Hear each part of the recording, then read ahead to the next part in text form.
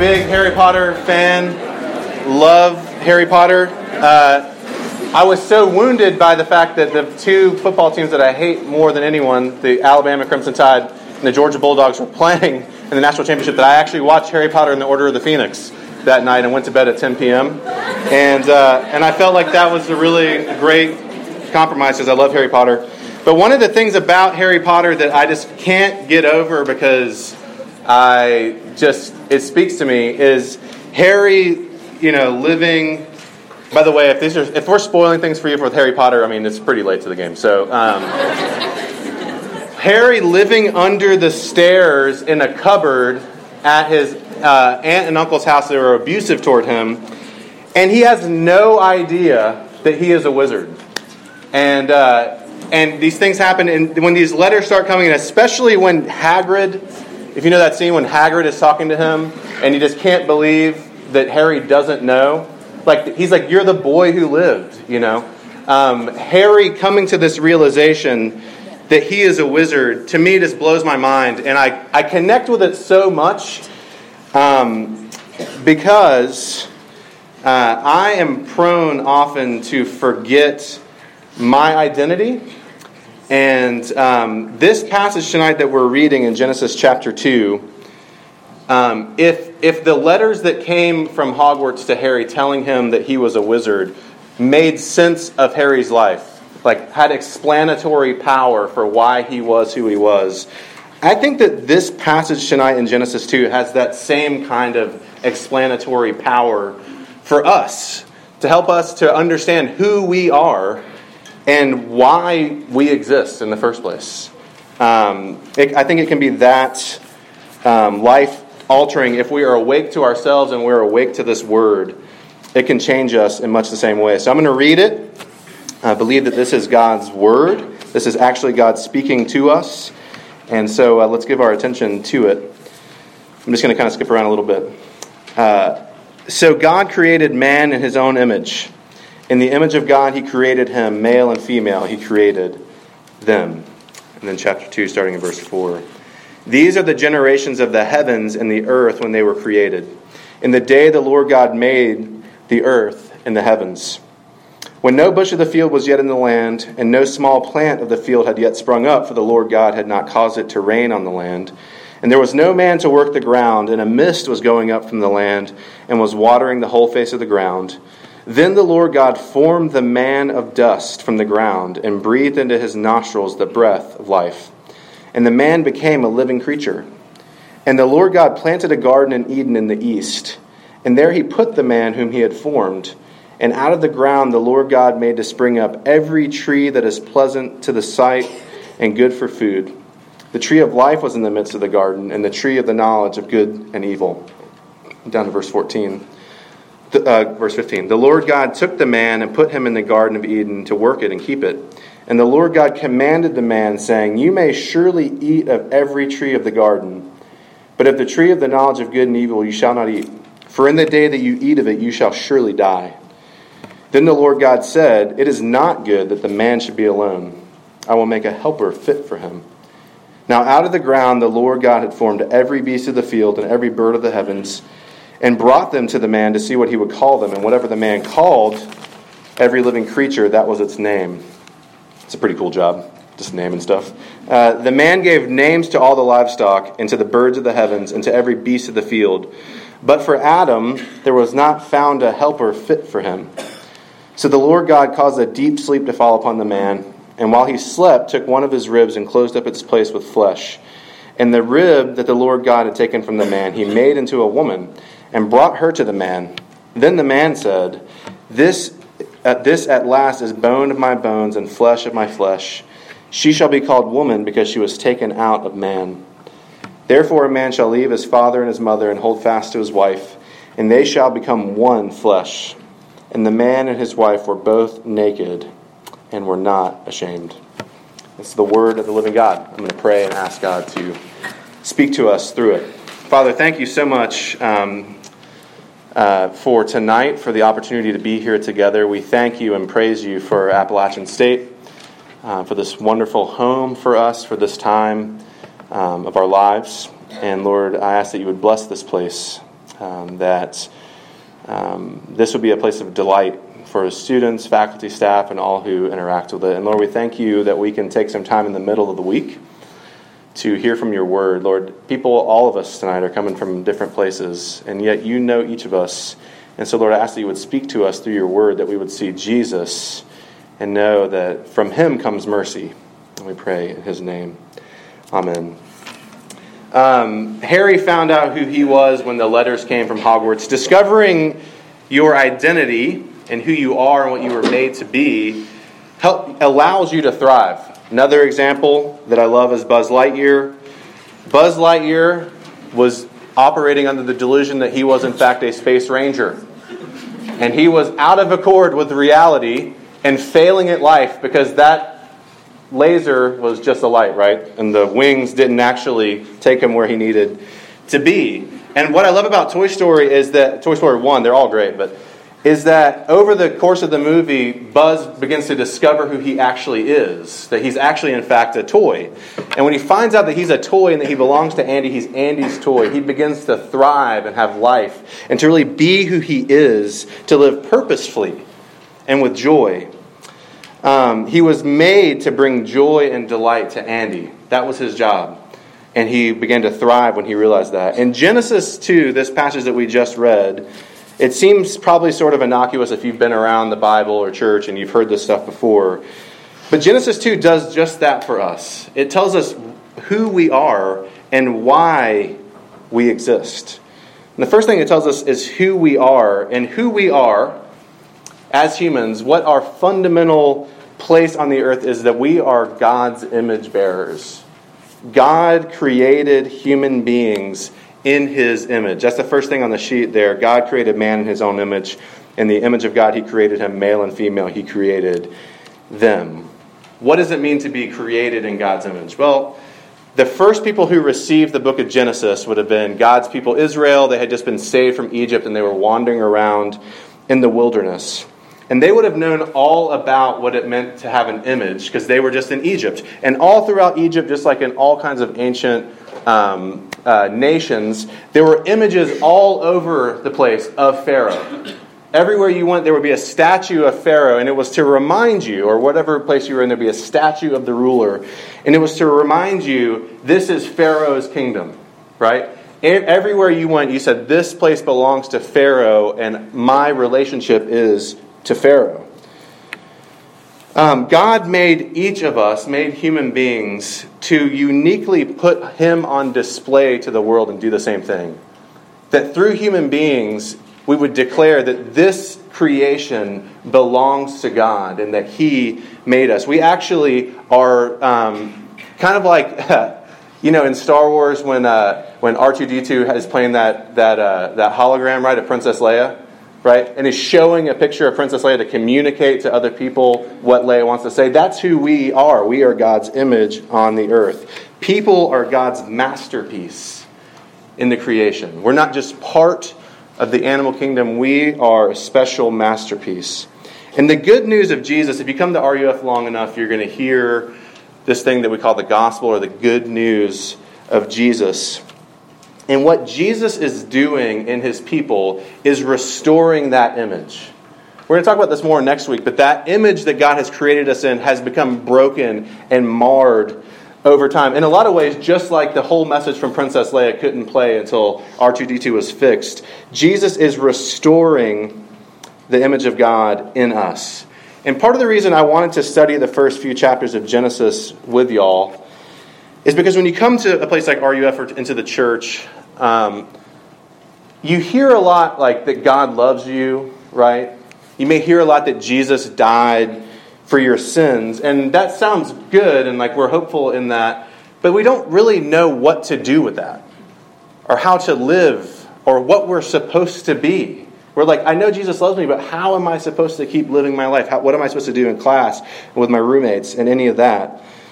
And what Jesus was doing at the cross, when we say he died for us and was raised for us, he did that to bring us back to being in God's image, to restore God's image in us, to bring you back to dignity and purpose. I was listening to an interview on the radio yesterday from a doctor who is fighting the opioid epidemic. And it's really important to him because his son died from a heroin overdose. He had gotten addicted to prescription drugs and had ended up dying from heroin. And his son was Adam, aptly. And he spoke about his son's time in rehab. This addiction had basically taken over his son. I mean, his son did not have the dignity that he had as like an individual pursuing his dreams, right? He was sort of controlled by this addiction. And he didn't have the purpose, like his purpose in life. He wasn't going after the things he wanted to because he was stuck with this addiction. And he talked about his son's time in rehab and that his son had gotten clean and was free from the addiction for a time. And what he said, when he got clean, it was amazing. Adam was back with us again.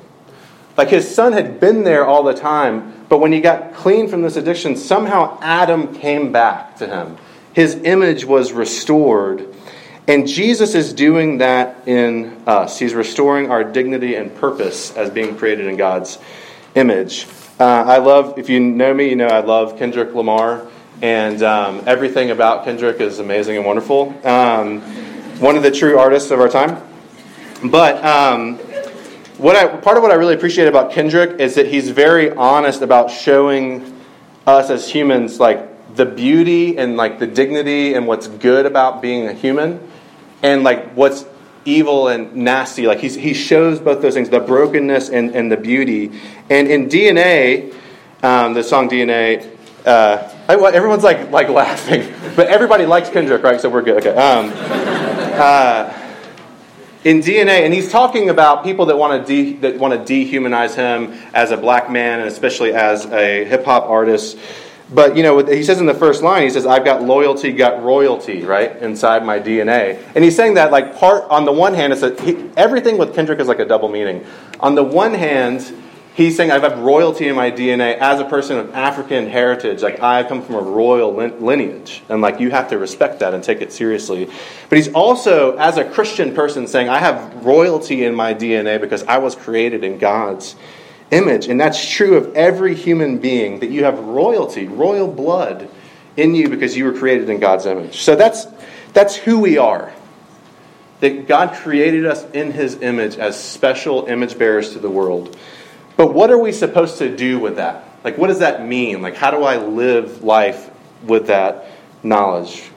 Why do we exist? How do we image God? And I want to say three things about that. Let's just say why. That's who we are. This is why we are. The first is this. You were made to know God.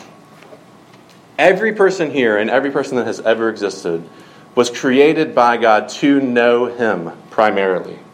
If you look in verse 7, there in the middle of that first paragraph, it says, Then the Lord God formed the man of the dust from the ground and breathed into his nostrils the breath of life, and the man became a living creature. If you think about it, God could have created human beings any way He wanted to, right? He could have created them, and it's kind of weird He creates them from the dust. That seems strange. But what He does is He fashions Adam, the first person, out of the ground, and then He breathes into him the breath of life. He breathes. It's sort of like CPR. It's like super intimate language, that He's close to Adam in that way. This is a silly example, but it reminds me of Squints from Sandlot. Everyone's like, yeah. If you haven't seen Sandlot, come to my house, we'll watch Sandlot together. Or to Garrett's house, because he's a big fan. But there's this scene where Squints, he's like this little scrawny kid with glasses. He's like in love with the lifeguard. What's the lifeguard's name? Wendy Peppercorn. Wendy Peppercorn, exactly. And she's like, it's weird because then they get married, but she's like 10 years older than him at least. He's not the only one in love with her. That's right. Yeah. In the early 90s, yeah. But Squints loves Wendy Peppercorn. She's so out of his league. And so he dives into the pool. She's a lifeguard. And he just waits at the bottom of the pool, right, until she comes and rescues him. And then she puts him on the side of the pool. And then she starts performing CPR on him, right? Like she's mouth to mouth. And the first thing that Squints sees when he opens his eyes, obviously, is Wendy Peppercorn's face. And that's a silly example, but it's this intimate thing, right? The pastor, a friend of mine, just said a couple of Sundays ago, and it stuck with me so much. He said, when God breathed the breath of life into humanity, the first face that we saw was God's. When we opened our eyes in Adam to existence, what was looking at us was God in an intimate position with us. You were made to know God. And if you don't know God, I don't want you to hear like me or someone else saying like, well, then, that you just don't know anything about life. I'm not saying that. Like, it's not like you cease to be a human person if you're here tonight and you're trying to figure out what's going on with God. But what this text is telling us is that if you don't know God, you're not yet knowing life in its fullness, in its fullest sense of what it can be. You were made to be alive to God. And if your life with Jesus, if you're here and you're a Christian, if your life with Jesus is somehow stifling you or making your world more narrow, making things more black and white, and making things less complex and complicated, if the lows aren't quite as low and the highs aren't quite as high than before, then I'm not really sure whether you yet are knowing Jesus very well. Because to know God, being alive to God, widens the spectrum of our experience greatly. Because we become alive to the one who made us. The sorrows of life in the world are more true and real when you really know Jesus. And the beauties of life in this world are far fairer when we know Jesus. Jesus is restoring us to God. He's restoring us to the fullness of the life that we have to be created by God and to know Him. You were made to know God, but you were also made for good work. God made you to work, to do stuff. If you look in verse 5, I love this. It says, when no bush of the field was yet in the land, and no small plant of the field had yet sprung up. And it says, for the Lord God had not caused it to rain on the land, and there was no man to work the ground. There was no person there to work the ground. When God created everything, He created it to not function all the way that it's supposed to without human beings cultivating the land. Does that make sense? Like, there was a sense that there had never been any humans, then the world would not be cultivated in the way that God wanted it to be. That the plants would not have sprung up. They wouldn't have been as beautiful or full or rich. And that, of course, just makes, like, I really appreciate those of you that are, like, sustainable development majors, because reading that just makes the human destruction of the environment that much more tragic and, yes, ungodly, to be destroying what God has made instead of cultivating. Because if you look in verse 15, you see it says, the Lord God took the man and put him in the Garden of Eden to work it and to keep it. God created Adam and put him in this special garden to work it, to bring forth its bounty and its fullness, to cultivate, to take care of what God made. God made you to bring the world to its fullest beauty. And here's what that means for you. That means that God made you with a purpose and with purpose. Like, you just don't exist and you're just making your way through. God created you so that you could be engaged mind, body, and soul into work that really matters. Work is not a result of sin in the world. Like, we don't go to work because something's wrong. We go to work because something is right with us. God made us to work. But sometimes, when you're like studying for a stats exam, or you're like working at Central, Caroline Egan is here, like, hold tight. Work can feel like mind-numbing toil, like the opposite of purpose is going to work. Like, sometimes work, I always think about work, sometimes feels like if you like have a load of laundry and like you take it out of the dryer and then like you turn around but then you drop a sock and then like you bend down to pick up the sock, but then like the shirt falls off the top, so you have the sock but you don't have the shirt, and then you get the shirt and then the sock goes again. Like, that's what work feels like to us. And we're going to look again next week at what happened to make the world not function as it's supposed to.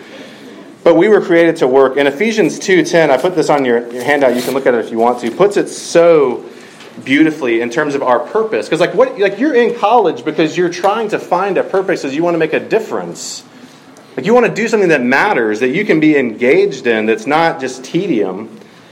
In Ephesians 2:10, later after Jesus in the New Testament says, for we are his workmanship. We are God's workmanship. And the word there means like a craftsman, like his like the thing that he's been working on the most. His workmanship, his craftsmanship. Created in Christ Jesus for good works, which God prepared beforehand that we should walk in them.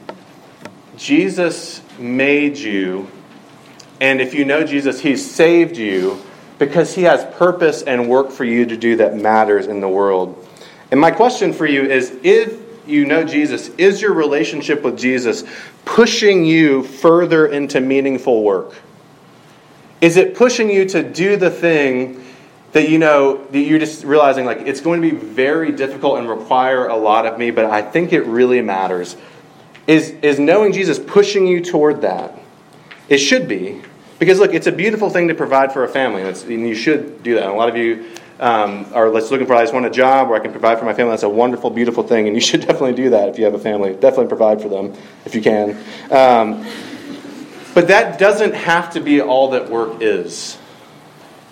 How can you cultivate the world and bring about beauty and goodness in the world? That's our job. That's our purpose. Part of our purpose is being created in God's image. Jesus restores to his people the desire and ability to live a life of purpose, to do something that matters. To use another Harry Potter allusion, to take us from working like Creature, right, who says like, oh, I have ever lived to serve the honorable house of Black, but he hates it, right, to working like Dobby, right, after he gets the sock, right. Dobby is working, giving his full effort, literally his body and soul, into working for something that matters, for the resistance. I just feel like we're not as fired up about the resistance right now against Voldemort as we should be. But that's okay. And the last thing is this. You were made to know God, and you were made to work, to do good work. And the third thing is this. You were made to know other people. Okay? God made you to know other people. Your primary function on the earth is not as an individual, but as a member of community, and of different kinds of community. You know, if you look in verse 18, the one thing, you know, if you were here last week, we talked about God creating the heavens and the earth, and over everything he said, it was good. There was one thing that God created, and after it he said, it's not good. And it's in verse 18. Then the Lord God said, it is not good that the man should be alone. There was one person, and his name was Adam. And God looked at the situation and said, you know, that is not quite right. Things are not working the way they are supposed to. Isolation was not okay, because God created you to know other people. Community is required for humanity to be right and complete and good in God's sight. Men and women together image God. If you look at the beginning of the passage there, God created man in his own image. In the image of God, he created him. Male and female, he created them.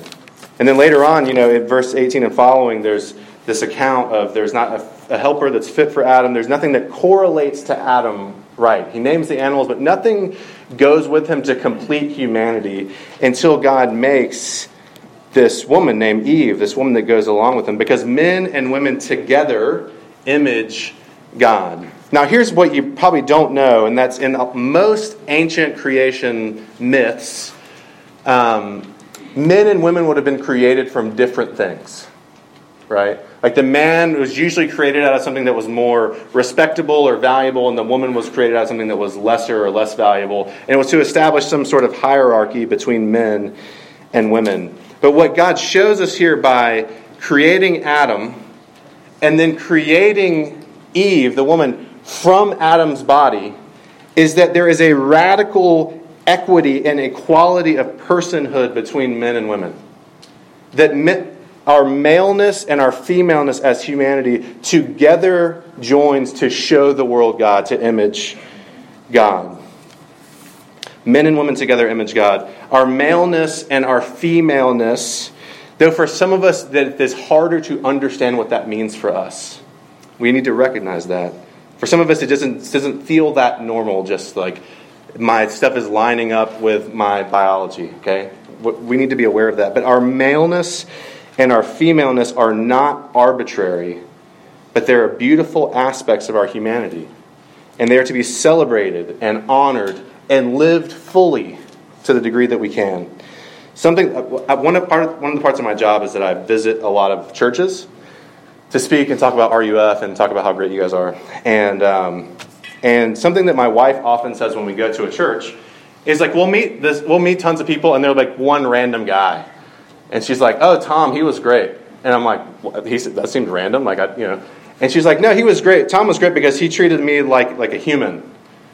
And I'm always like, at first I didn't know what she meant by that. And after asking and her helping me understand, she would say, usually when I go, especially in a church, as a woman, she would say, most men either treat me like a child or they treat me like a threat, right? Like they have to help educate me, or like they can't get too close to me because that might be awkward for them. And she's like, Tom, he just treated me like I was like the same as him.